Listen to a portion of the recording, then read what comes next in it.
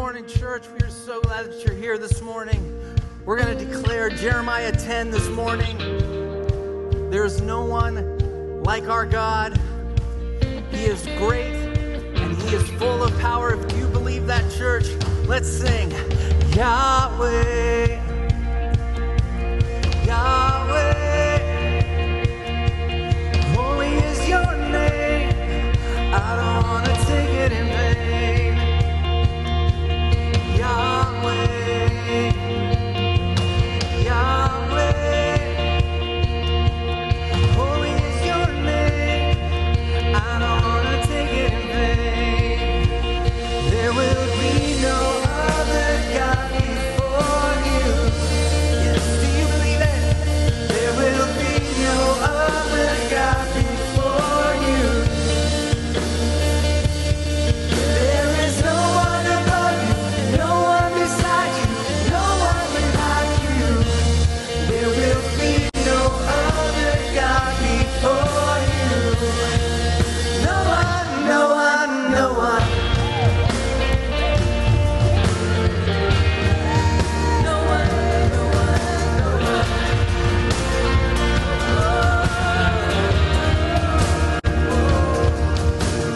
Yahweh, Yahweh, holy is your name. I don't want to take it in vain. Oh. Yahweh, Yahweh, Yahweh, Yahweh, holy is your name. I don't want to take it in vain. There will be no other God before you. There will be no other God before you. There is no one above you, no one beside you, nobody like you. There will be no other God before you. Come on, no one, no one, no one. No one, no one, no one.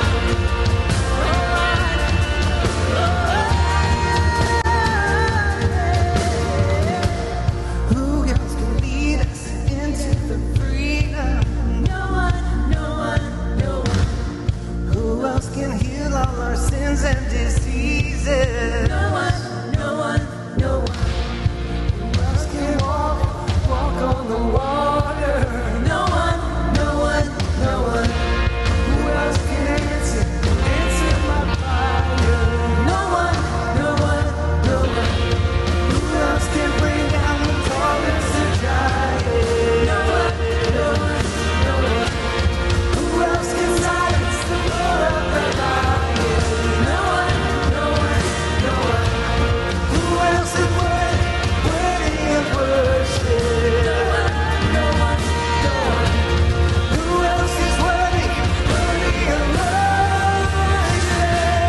There will be no other God before you. No other God. There will be no other God before you. Let's declare. There is no one above you, no one beside you, nobody like you. Sing it again. There is no one above you, no one beside you, nobody like you. There is no one above you, no one beside you, nobody like you. There will be no other God before you. No one, no one, no one. No one, no one, no one. Nobody. No one, no one, no one. Nobody. Nobody higher. No one, no one.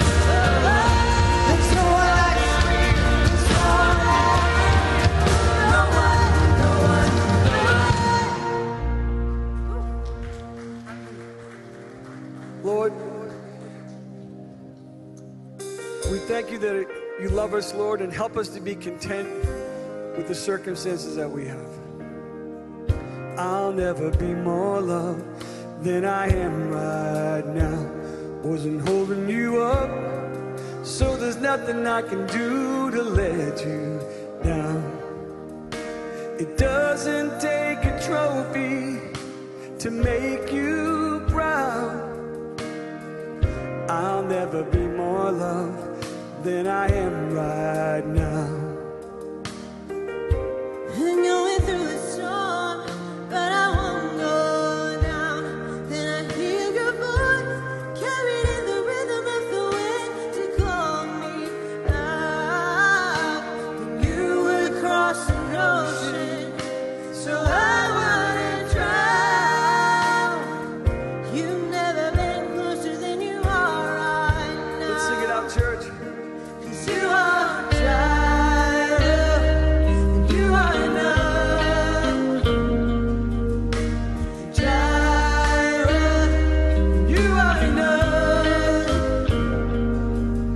And I will be content In everything, in every circumstance. 'cause you are, Jireh, you are enough.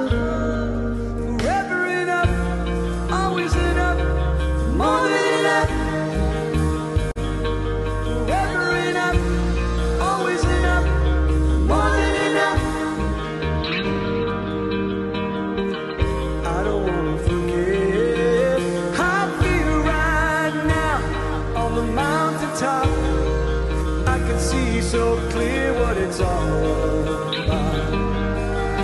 So stay by my side till the sun goes down. Don't wanna forget how I feel right now. Jireh, Jireh, you are enough. I know that you are. Jireh, you are enough. So I will be content in everything.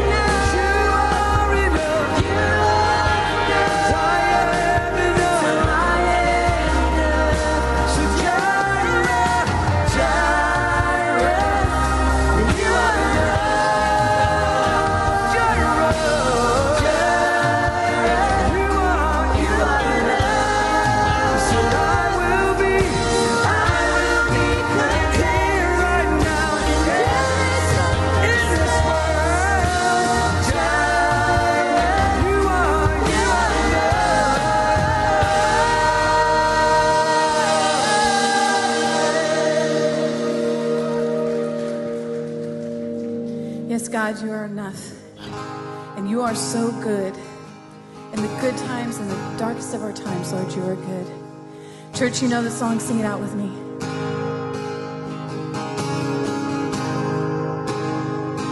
I love you, Lord. Oh, your mercy never fails me. And in all my days, I've been held in your hands. From the moment that I wake up until I lay my head, oh, I will sing of the goodness of God.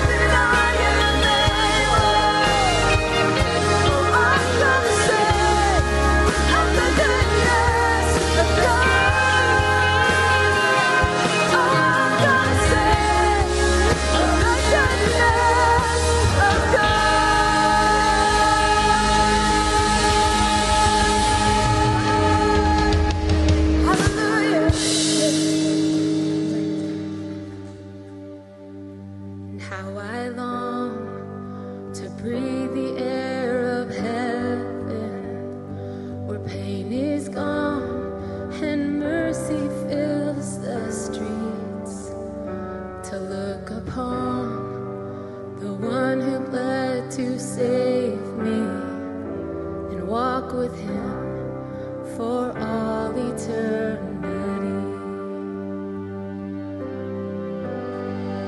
'Cause there will be a day when all will bow before him, and there will be a day when death will be no more. Standing face to face with he who died and rose again, sing holy, holy is the Lord.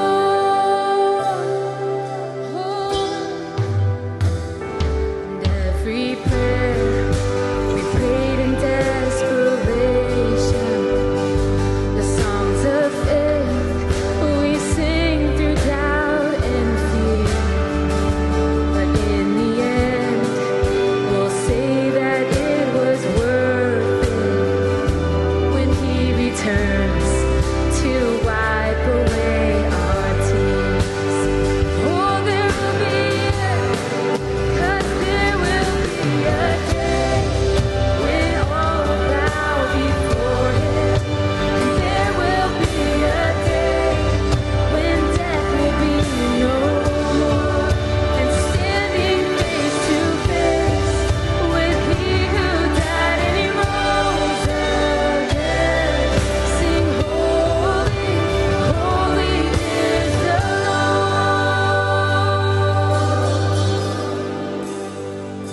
And on that day, we'll join the resurrection and stand beside the heroes of the faith. And with one voice, 1,000 generations sing, worthy is the Lamb who was slain. And on that day, we'll join the resurrection and stand beside all the heroes of the faith. Oh, and with one voice and 1,000 generations, oh, we sing, sing, worthy is the Lamb who was slain. Forever he shall reign.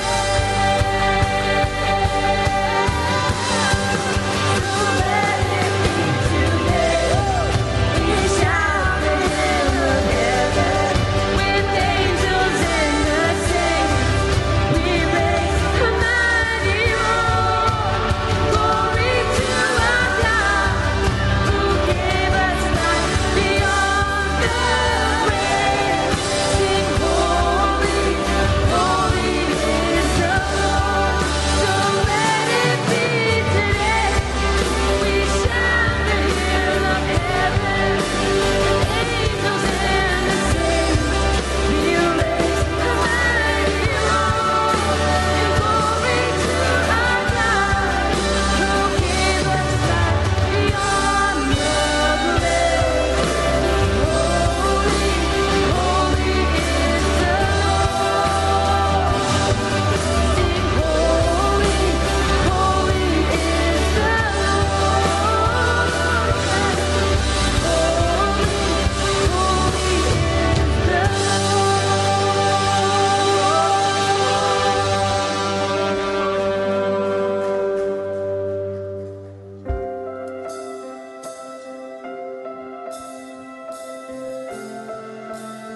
Lord, you are loving. You are never changing. You are good.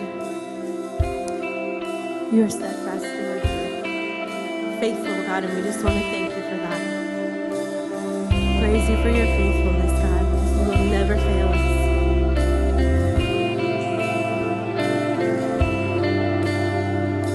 And great is thy faithfulness, oh God, my Father. There is no shadow of turning with thee. Thou changest not thy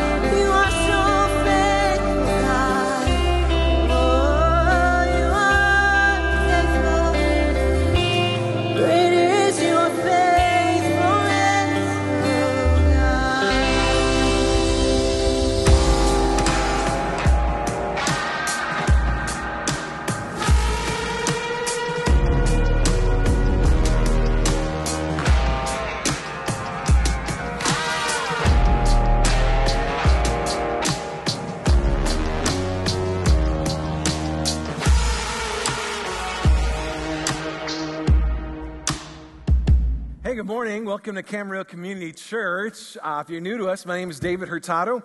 I am one of the pastors around here, and so we just want to welcome you. Everybody's here, whether you're online, whether you're on campus, whether you're in the building, on the patio, in the video venue. We're just glad that you are with us. And today, we're landing the plane, as it were, in the series All In. And everybody says, oh, man. Anybody?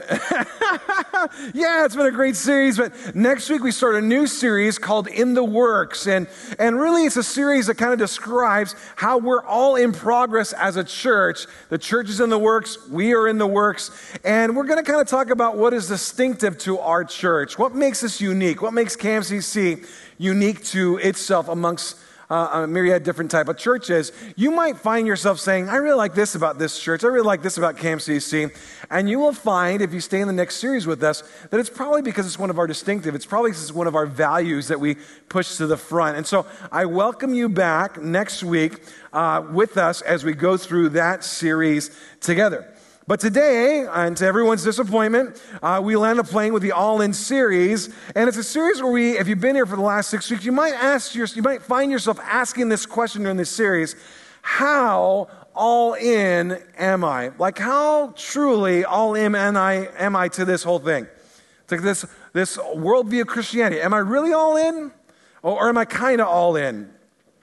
And I really love the idea of all in because I'm a poker fan. I like to play poker.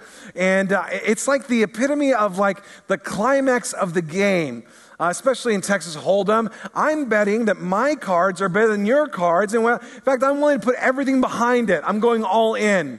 I'm at the height of vulnerability in the sense that I could lose and have to go home, and the height of confidence in knowing that my hand is better than yours.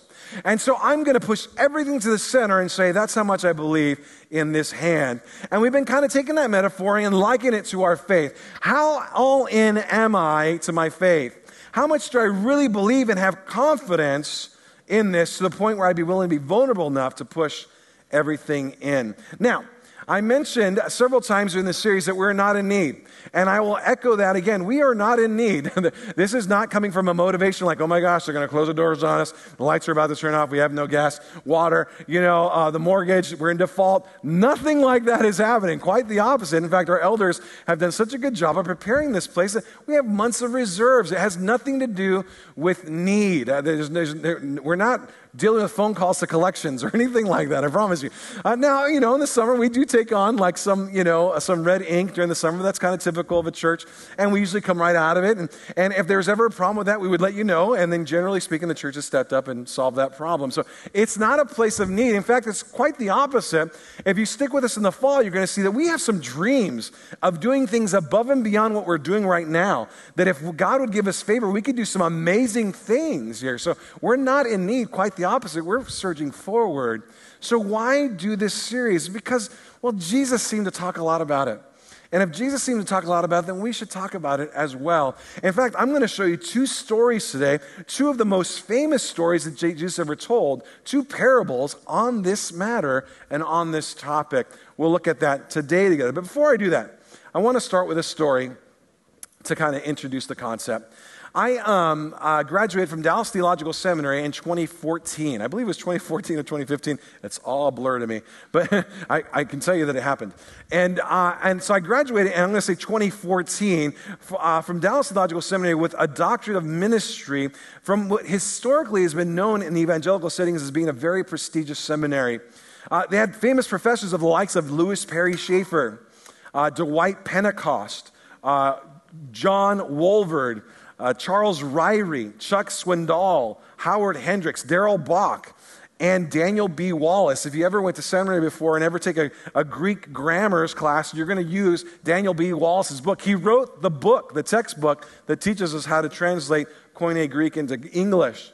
That all came from Dallas. Producing graduates of the likes of Bruce Wilkerson, Tony Evans, Robert Jeffress, Chip Ingram, David Jeremiah, Howell Lindsey, J. Vernon McGee, Andy Stanley, and John Townsend. If you've been around Christianity for 30 years, those are like high key figures in the movement of people who love the Word of God and teach the Word of God. There were two guys in particular, Howard Hendricks and Haddon Robinson, who worked at Dallas Theological Seminary, who basically trained the preachers of the 1980s. If you were a preacher of any kind of notoriety, you were probably trained by Howie Hendricks and or Haddon Robinson together. So you can imagine when I'm at Dallas and they say Haddon's going to teach one more class. Haddon's since gone to be with the Lord now in heaven, but he's going to teach one more class at Dallas. He was the president of Gordon Conwell Theological Seminary, but he's going to come over to Dallas and teach one more class on preaching. I was like, sign me up. I am there. You know, and even into his late 80s and early 90s, he could milk an illustration and have you eating out of the palm of his hand with every detail that had come out of his mouth. He was prolific at this. I remember him telling a story about when he was a teacher at Dallas Theological Seminary. He says, there was a time when we had a student that came all the way from India. And this was a pretty amazing student, kind of a savant, intellectual, theologically minded Christian who wanted to double down and go to seminary. And we thought, we've never quite had a student like this and not from India. And so the school made a deal and said, you know what, we're going to pay for every one of your expenses. We'll pay for your flights, your tuition, your room and board, everything you need, as long as you come here, get educated, and promise that you'll go back to India and minister in India. To which the young man said, okay. And people don't realize this, but a lot of times people get saved, come to our country, get educated, and then stay. Why would we live? Why would we leave? It's awesome here, right? And so the idea was, no, you have to, the one condition is you're going to get educated and then go back. And this student had the caliber of being able to start a seminary in India. And so the idea was, we'll invest in you, we'll send you back to India. In 50 years, that investment will return for Christ 1,000-fold. And so he came, per the promise, came, studied for many years, got his THM, went on to get his PhD, and then on graduation day, per his commitment, he's going to go back to India. So he walks across the stage, gets a diploma, heads on an airplane back to India. Of course, he goes back, sees all his family that he's missed, sees all the regions that he's missed, sees all the establishments that he hasn't eaten in so many years because they don't have that in America, does all those pleasantries, and then goes to the family watering hole to take a swim as like an inaugural welcome back to India. And in a freak accident, he drowned. Literally a week removed from walking across the stage at DTS, he drowned. If you're like me, hearing Haddon tell that story for the first time, I never knew this person, I never knew this name, I'd never seen a picture, but there was like a pit in my stomach hearing that story. Like all the potential. There's something about unmet expectations, unmet potential that just hits us in our guts. There's something about squandered opportunity that depresses us all, even when we don't know the person. Graduated valedictorian, dreams of a seminary. That was going to be an investment that multiplied 1,000-fold in India for years to come. But he tragically drowned 1 week after graduating. Today I want to talk about how you can make sure that by the end of your time here on earth, there are no squandered opportunities, there aren't any unmet spiritual potentials that you could have had remaining for you on the earth. Well, in sports, we call it leaving it all on the field. We're going to talk about how we can leave it all on the field spiritually. And we'll ask questions. How can we make sure to maximize our spiritual opportunities? And what can prevent us from this? Where is the potential and where do the squandered opportunities reside? How can I realize God's best for my life? And how can I avoid spiritual deterioration? For that, we're going to be in your Bibles. I'd love for you to turn there, Luke chapter 19 and chapter 10. But we'll start at Luke chapter 19 together today. And the overarching question as you turn there, we'll look at verses 11 through 27. The overarching question is, what kind of results would we see in this life if we maximized every spiritual opportunity? What if we walked through life and looked at every situation as an opportunity, spiritually speaking? Americana, we're all about maximizing our opportunities. What if we did that spiritually speaking? What kind of results will we see in this life if we maximize every spiritual opportunity? The first thing we're going to see is the realization of potential rewards. That there is the potential of a lot of rewards hanging in the balance. And if we were to double down and maximize every spiritual opportunity, we'd be able to realize those rewards. I want to take you to a story that Jesus said in chapter 19 of the book of Luke. You might recognize it, but let's read it together. It says this: As they heard these things, he proceeded to tell a parable because he was near Jerusalem. That's right. And because he was near Jerusalem, and because they supposed the kingdom was to appear immediately. He said, therefore, a nobleman went into a far country to receive for himself a kingdom and then return. Calling 10 of his servants, he gave them 10 minas and said to them, engage in business until I come. But his citizens hated him and sent a delegation after him, saying, we do not want this man to reign over us. And when he returned, he received his kingdom. He ordered these servants to whom he had given the money to be called to him, that he might know how they gained in doing business. The first came to him saying, Lord, your mina has made 10 more mina. And he said to them, well done, good servant. Because you have been faithful in a little, you shall have authority over 10 cities. You might want to circle that, underline that, highlight that. Because you have been faithful with the little, you'll be given more. The second came saying, Lord, your mina has made 5 minas. And he said to him, you are to be over 5 cities. Then another came, said, Lord, here are your mina, which I kept laid away in a handkerchief, for I was afraid of you, because you are a severe man. You take what you did not deposit, you reap what you did not sow. And he said to him, I will condemn you for your own words, you wicked servant. You knew that I was a severe man, taking what I don't deposit and reaping what I don't sow. Why then did you not put my money in the bank, and that my coming I might collect it with interest? He said to those who stood by, take the mina from him and give it to the one who has 10 minas. And he said to him, but Lord, he has 10 minas. And he says, I tell you that everyone who has, more will be given, but from the one who has not, even what he has will be taken away. But as for those enemies of mine who did not want me to reign over them, bring them here and slaughter them before me. What kind of results would you see in this life if you maximize every spiritual opportunity? The first is the realization of potential rewards. The realization of potential rewards. Now, I'm sure you've heard this story before. It's one of the more famous stories that Jesus ever told. In Matthew, it's called the parable of the talents. In Luke, it's called the parable of minas. But same idea behind the stories. And he probably told the story several times, and that's why you have different renditions of the same type of story. It's an interesting story, and the idea is to make sure that his disciples aren't discouraged when he doesn't physically install his kingdom immediately as they think he's going to. It says in the first verse, they were near Jerusalem. Everybody thought that the new king would come and set his physical kingdom on Jerusalem, and so maybe Jesus is going to do it now. And the idea is Jesus going, wait, I know you expect that, but just so you don't get discouraged when I leave for a while, I'm going to give this story to you so you know what to expect. He tells a story familiar to many of us. There's 10 servants. Each one gets 10 minas to work business-wise while he's gone. A mina is about 3 months' worth of wages. 10 minas would be 30 months of wages. So about 3 years. I'm going to give you 3 years of resources to work for the kingdom, even though it's not physically established yet. And then I'm going to come back and physically establish the kingdom, evaluate you on what you did for the kingdom while I was gone, and then you'll get your rewards. But the kingdom's not coming right now as you would expect. It's going to come one day. And so I'm leaving you with this for you to invest in the kingdom of God.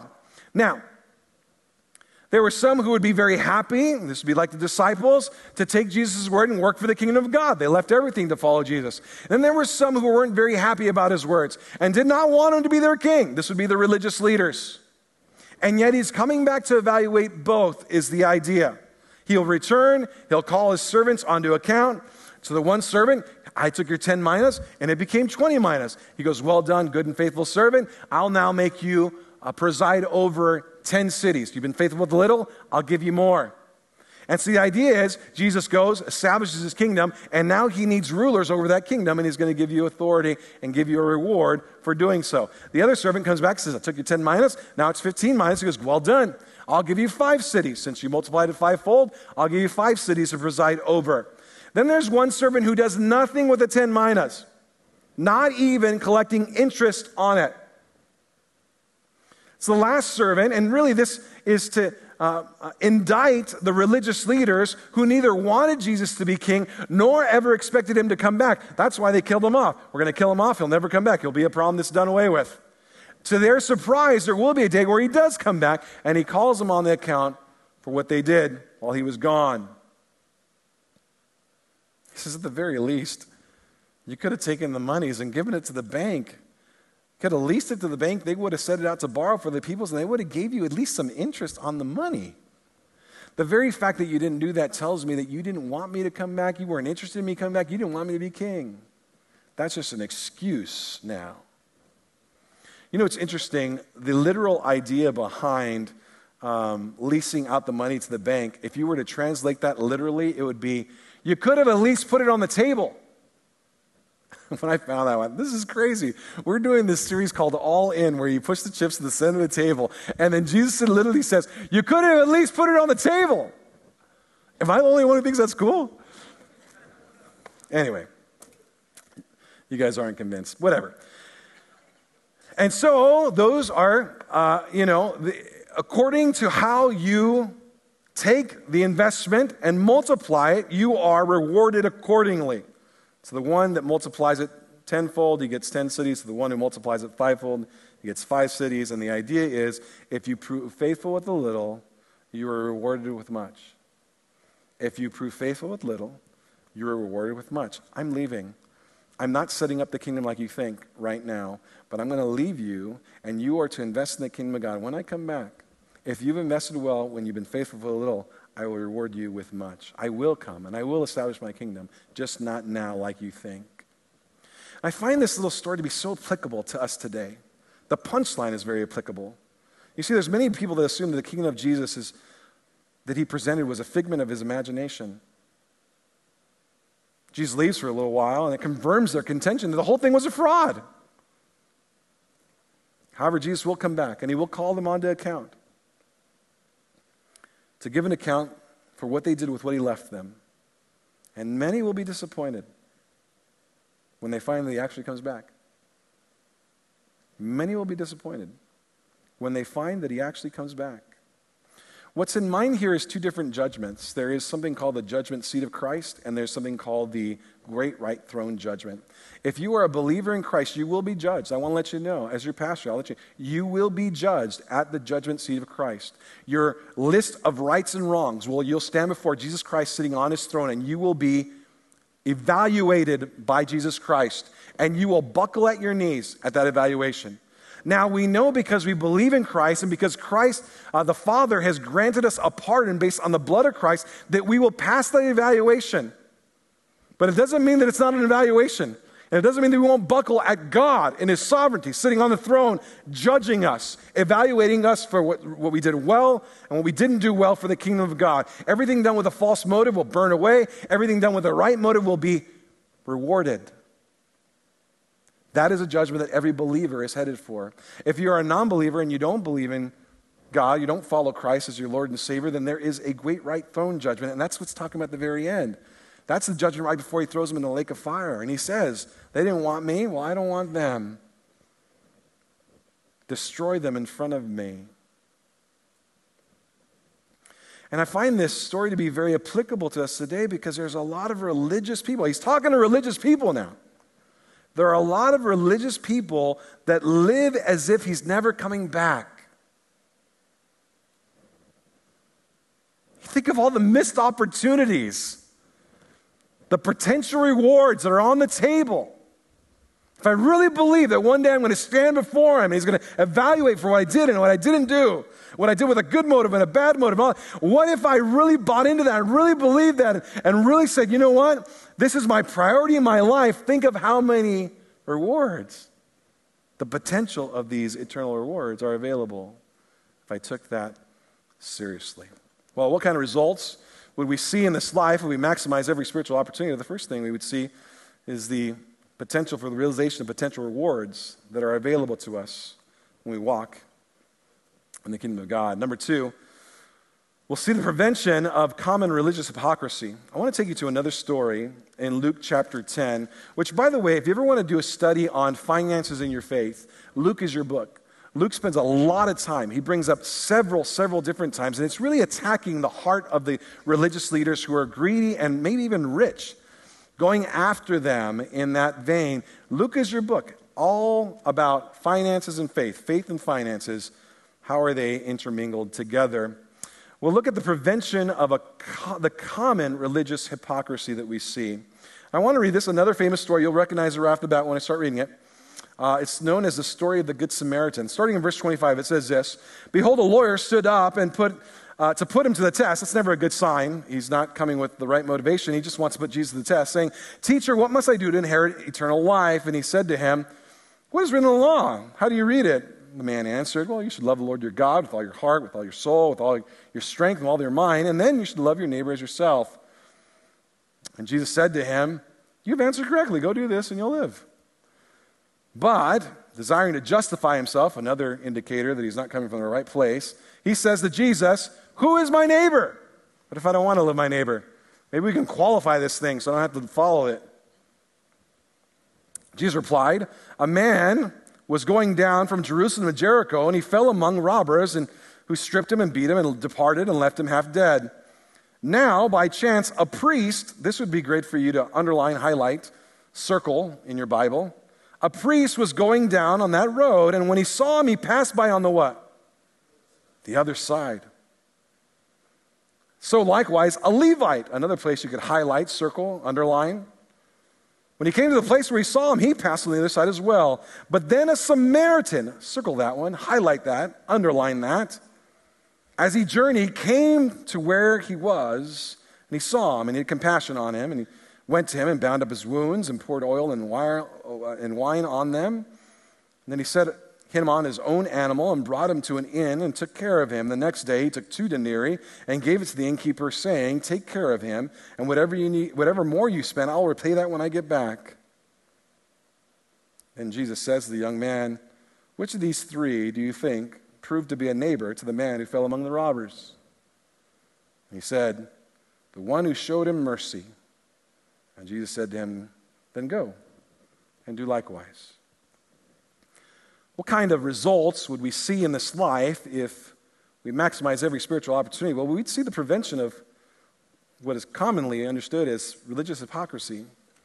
I'm sure you've heard of the story of the Good Samaritan before, or at least you've heard the title. I've heard that Good Samaritan title before. You need to be a good Samaritan. You hear those kind of things in normal, everyday nomenclature.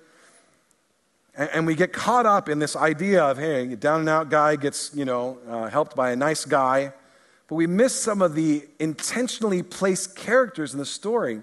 Did you know that this story is more about religious hypocrisy than anything else? Like Jesus goes out of his way.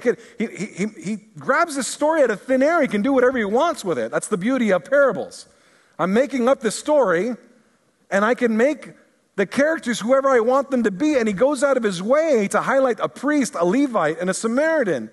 And we just jam past that and go, well, we should get good to our neighbor. Wait, no, you might have missed the whole point. It's all about religious hypocrisy. Let's look at these figures. The priests, these were folks who were specifically coming of the line of Aaron. You could not be a priest. You had to be of the tribe of Levi, of the line of Aaron. Levi was Moses' brother, who was the first priest in Israel. And they were to religiously lead the people.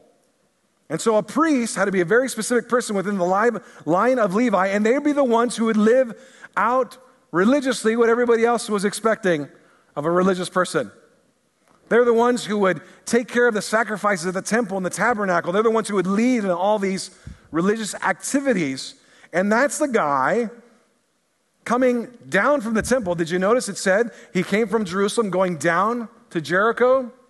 Well, that's a little important little tidbit in this story, because that means he's coming off of work. I was just at the temple, taking care of my religious activities, religious duties that people are depending on me for, whether it's sacrificing animals so that they can feel like they've been clean before God. That's an important tidbit because in the back of his mind, he could say, well, I can't touch a dead body because if I touch a dead body, then I would be ceremonially unclean. If I'm ceremonially unclean, then I can't do all the activities I'm supposed to do on all these people that are relying on me. If he's going from Jericho to Jerusalem, that matters because that means everybody that went up there to get right with God can't get right with God because he's on duty.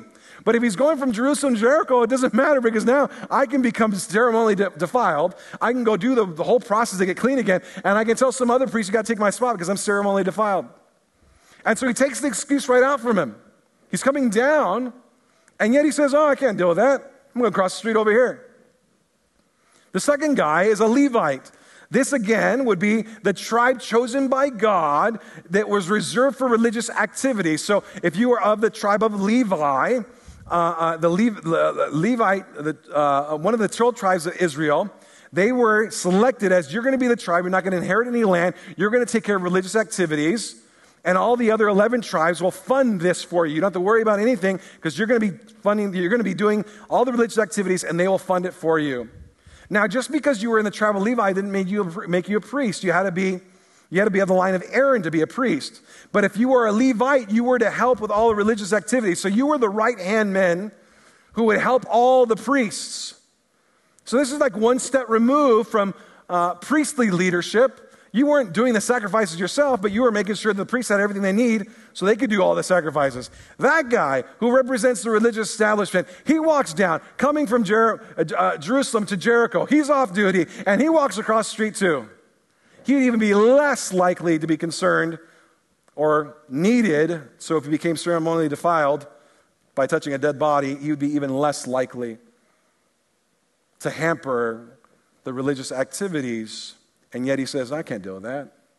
I'm not going to, talk about the clog in the wheel of my day. I'm just going to walk over here and I'll just ignore it.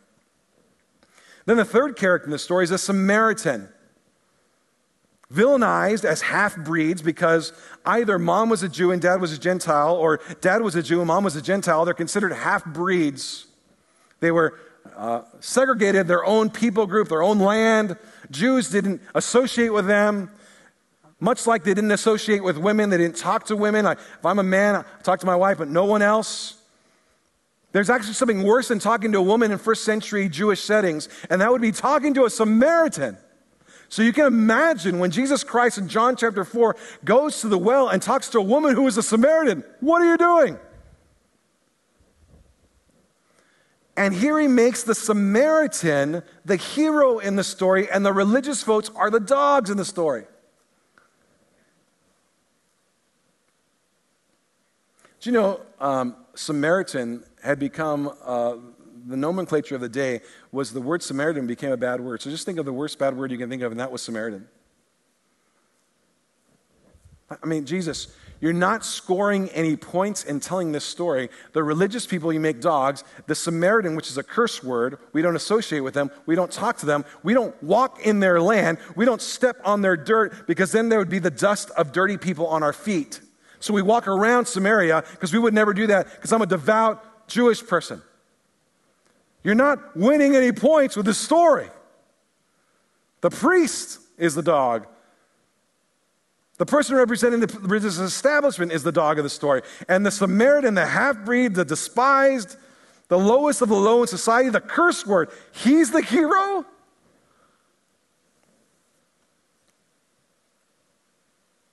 And how is he heroic? Well, he helps the guy and cleans up his wounds and then picks 2 days' wages. That's what a denarii is a day's wage. 2 days' wages out of his pocket, offers to pay for any additional expenses that might arise. He takes his own resources to help the man. There's one last bit of irony in the story, and that is that the person who brings the question to Jesus is a lawyer. Depending on what translation you might have lawyer or scribe. This is a person who is an expert in the religious law, someone who spends their entire day reading it and writing it down, copying it down. They're copyists, they're scribes. That's what they did. Write it down. Spend their entire day reading religious law and copying it down. And yet he came to him with obviously the wrong motivation because he just wanted to test Jesus. And then he says he wants to justify himself in the process. And here is the ironic truth. You can read and copy the Word of God all day long. You can even tattoo it on your body. But if you don't put it to work, it means nothing. It means nothing. Finally, Jesus asked the lawyer and the scribe who was there, and he asked him, he goes, so which in the story, which is the person who was the neighbor? And the man says, well, the one who showed him mercy. You know what's interesting about that statement?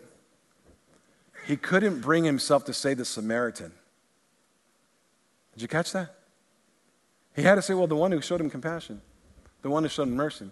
Not the Samaritan, because we don't talk to them, we don't associate with them, we don't even say that word. The hero in the story is the despised, and the religious in the story are viewed as hypocrites. Why? Because this guy had compassion and said, you know what? I'm willing to get my pocketbook out and make a difference for a person I don't know. Now, I could tell you, our church is not a church that has a problem with being good neighbors. Since I've been here, we've done 15 or so initiatives. Our one stipulation on the initiatives is that we can't benefit. That's the one stipulation. Whatever we do, we just cannot benefit. So whether it's because we needed to help out the rescue mission and we asked you to bring water because it's summertime, waters come. Socks because it's wintertime, socks come. Whether we're helping out, drug rehabilitation folks and trying to get themselves straight and they need, whether it's, diapers or wipes, we get diapers and wipes. We did a thing where we asked, hey, we want to start a church in Colombia, South America. We need $33,000. Boom, it comes. Would you also adopt the kids that are going to be, or not adopt, but sponsor the kids that are going to be affected by this church that we started in Colombia? Sure. People jump on. We did one recently in May where we said, you know what? There's a problem in LA County called child sex trafficking. We want to kind of do away with that. We're going to raise awareness and let you know that's happening right here. And then I met with somebody in our church who happens to work in Ventura County. He says, David, happens in Ventura County. And so there's an organization that's taking these girls and rehabbing them, rehabilitating them, restoring their life that they never had. They drive around in a janky van that's going to break down any second. Would you get $45,000 and see if we can buy a new van? Boom, 3 weeks, $45,000 comes in. They have a new van. What do? There's still 2 weeks left in May. Oh, I know what we'll do. Let's tell them, would you now go get gift cards? Because they have these sponsors, these advocates that meet with these girls and they like mother them and tell them about Jesus. Say, you have your court appointment on this day. You have your parole officers on this day. And make sure that you're dressed this way and supporting them. And LA County said, you know what? When there's a Zoe advocate for these girls, they do better than when they don't. We want more advocates. And so we said, we can't be advocates. You have to be trained. You have to all these different things, background, all this stuff. But you know what we can do? We can fund the meal where that interaction happens. And like $4,000 came in to fund these meals. And then you guys don't know this, but I'll get a call next week. I want to let you know we had a crisis situation. We got a girl off the streets. She was in danger with her family. We were able to put them up in a hotel. And we gave them 3 days of food. Because your church gave us these gift cards. They're going to be taken care of. Until we can triage the situation and get them in a safe place, a more permanent setting, we use those gift cards for that situation. That was you. That was you. Our church has not been, there's nothing we can bring that hasn't been like full-fledged taken. If you stick around in January, we're going to do one for Ventura County peace officers. They're demoralized right now. I've talked to some of them. We're going to make sure they're encouraged. In May, we're going to do one. There's little kids dying of diarrhea every day in third world countries, and we're going to do something about clean water in May. If you hang out with us, we'll keep on doing it. We'll do something for others who don't even know Jesus just because of the compassion that's in our hearts. We are not a church that's in danger of not being good neighbors. But this idea of religious hypocrisy is one that must be resisted, and we should know about it, and Jesus talked about it. Think of the aid given to the man on the side of the road, 2 days' wages, all in brotherly love, the type of brotherly love that can change the world. Which brings me to the big idea. There is endless potential should we view ourselves as stewarding God's resources. There is endless potential should we view ourselves as being stewards of God's resources. Not my resources. I don't own them. They're His resources. I just steward them for Him. Endless potential in the sense that there's eternal rewards for the taking. Nothing you do on this earth for the kingdom of God will ever be forgotten at the judgment seat of Christ. Endless potential in the sense of if we resist this temptation towards hypocrisy, look what we can do in the kingdom for God.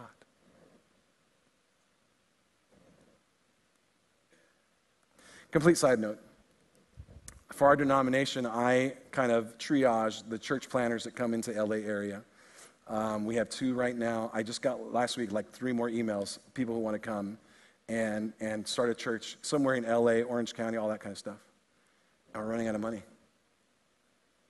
We're running out of money. Like we're giving to Ken in LA. We got Tracy in Rialto. We're running out of money. And I got these guys who want to go for broke for Jesus. If we had an influx of money, we'd give more. Complete side note. But I'm just like, that is what it's all about. The things that we can do, the endless potential, should we view ourselves as stewarding God's resources, not ours. And by the way, the potential there isn't simply whether you had a good head start or not. Let me show you what I mean. My favorite story in all the Old Testament is Joseph. Genesis chapter 37 through Genesis chapter 50. I challenge you to go read it this week. It'd be the most refreshing story you'll ever read. Unbelievable story. Guy wakes up one morning, again, these dreams from God. Brothers are jealous. We don't like those dreams. You seem to be the one who rises up better than all of us. Fine, we'll sell you into slavery. They sell him into slavery. He ends up hanging out with the captain of the guard for the Pharaoh. That's his master, Potiphar. Basically, his job is to be the secret service and make sure nothing ever happens to the Pharaoh. Well, this guy sees Joseph, who's his slave, and says, anything I give to that guy turns to gold. Give him more, give him more, give him more, until he's second in charge of the whole house. There's only 2 things you can't have. You can't have my money, you can't have my wife. Then his wife goes, wow, man, Joseph's kind of good looking, and man, everything he does turns into gold. I want him to touch me. And he's like, I'm not going to do that. You're my master's wife. She goes, fine. Hey, everybody, he tried to push himself on me. So he ends up in jail. What does he do in jail? He just keeps on living for God, and he becomes like second in charge of the jail. All of a sudden, there's people having dreams and nightmares. He goes, I know what your dream means. It means you're going to get out. You're going to get out tomorrow. But when you leave, don't forget me. Of course, they do forget him, and he's in jail for 2 more years. Stays in jail for 2 more years until the Pharaoh himself is having dreams and he can't sleep. And then the guy remembers, oh, there was this guy in jail who could read dreams. I bet you could bring him here and he'd be able to read your dream for you, and that way you can go back to sleep. Bring Joseph to Pharaoh. Pharaoh says, I want you to interpret my dream. He goes, I can't interpret any dreams. Only God can interpret dreams. But tell me the dream and I'll see what God says. Tells him the dream. He interprets it for him. He goes, boom, since you interpreted it for me, I'm going to put you in charge of all of Egypt. There's a famine coming according to that dream. You're going to be the one who stocks up all the seed to make sure that we have abundantly during the season of famine. So he places him second in charge of the entire Egyptian kingdom. Puts a ring on his finger, puts clothes on him. It's said in Genesis, I think it's 41 or 42, it says that when Joseph walked into town, they would shout, make way! Joseph's in town. When you put the ring on his finger, it's as if you're saying, you cross Joseph, then you cross Pharaoh. 2 different situations in that story. He was second in charge of Potiphar's house, second in charge of all of Egypt to the Pharaoh. Do you know what we call those people? We call them stewards. Stewards. Like he was a steward to Potiphar. He was a steward to Pharaoh. And basically, he had all the authority as if he was Potiphar himself or Pharaoh himself, but he owned nothing. Now, I want you to catch this. A steward is someone who owns nothing but has everything. You follow that? I own nothing. I'm a slave to Potiphar. I own nothing. I'm owned so clearly, but I have everything because I'm second in charge of the house. Then Pharaoh. You're certainly not the Pharaoh. I own nothing. I own none of his kingdoms, but I have everything to where they're shouting, make way, Joseph's in town. He was a steward. And I just wonder, what if God would have us use that model for ourselves? Like we're stewards of God's everything. He owns it all. I own nothing, but I have everything. I own nothing. It's all yours, but I have everything. If that's the model, and if in doing so, We would see the endless potential because we're stewards of God's resources and not requiring ownership of our own. There is endless potential should we view ourselves as stewards of God's resources. Endless in the sense of rewards, eternal rewards. Endless in the sense of the amount of good that can be done when we resist spiritual hypocrisy and greed. It's the age-old, can you put your money where your mouth is? Do you really believe this thing? And if you can, great things can be done for the kingdom of God. You know, we start off today with a story that left a pit in your stomach. And I wonder if you ever feel that same pit in your stomach with the squandered opportunities, the unmet potential that we're leaving out there. We're not investing in the kingdom of God. Why don't you bow your heads and close your eyes with me? I want to let you know something.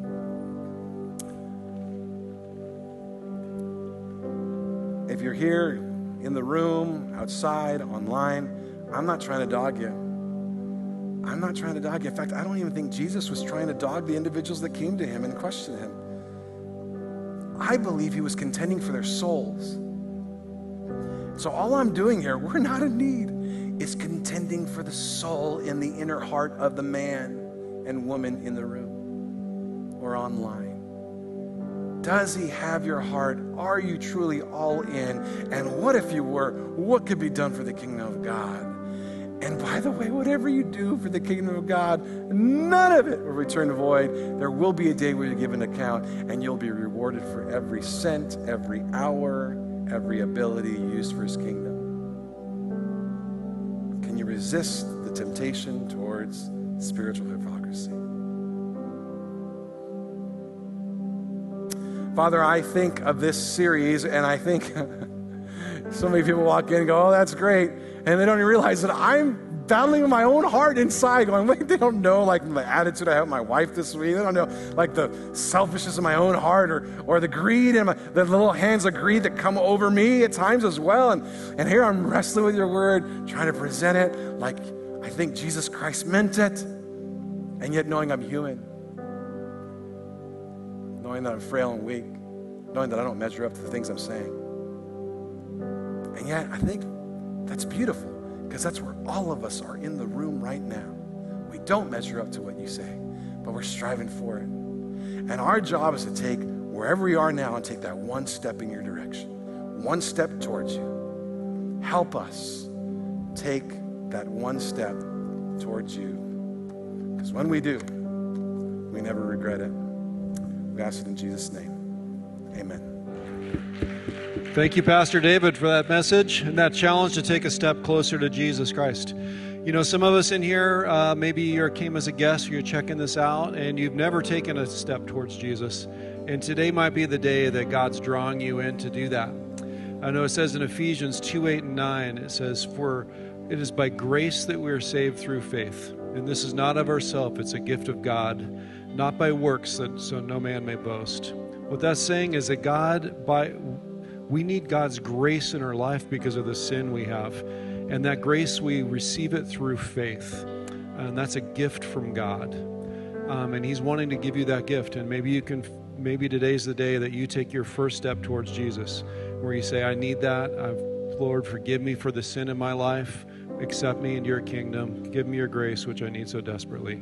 If you're at that point where you're ready to take that first step of faith and turn away from the world and turn towards Jesus, we want to be here with you for that journey. There's people ready to talk with you at the welcome counter on the left-hand side of the lobby.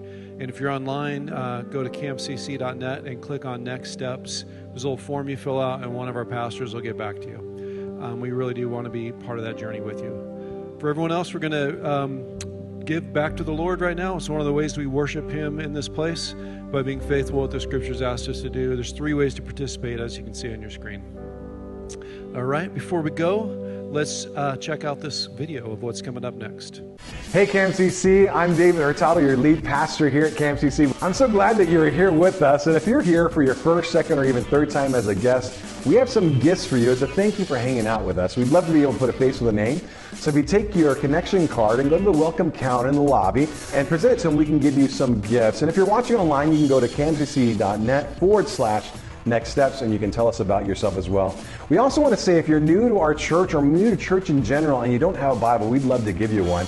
Same thing, go to the welcome counter in the lobby, let them know that you're new and you'd like a Bible, and we'd get you one. I'm so excited about this fall. It's a great season to invite someone to church with you, co-workers, neighbors, friends, family. Check us out and check us out online, and maybe one day they'll be willing to sit next to you in church as well.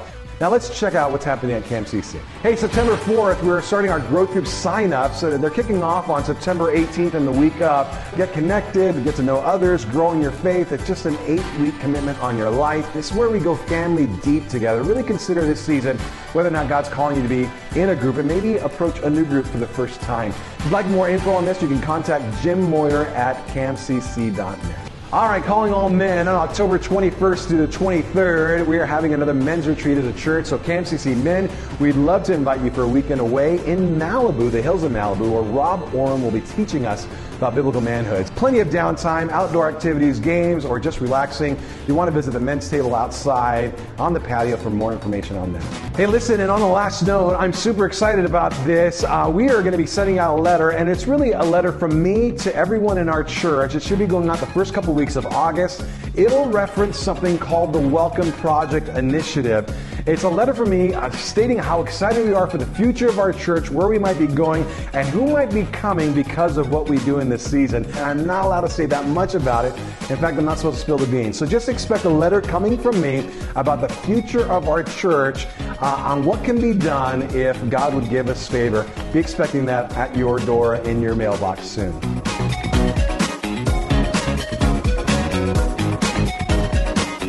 Stay in the loop on everything that's going on at CAMCC. Please consider following us on Instagram, liking us on Facebook, and you can even subscribe to our YouTube channel. For more information on any of these events, please go to camcc.net.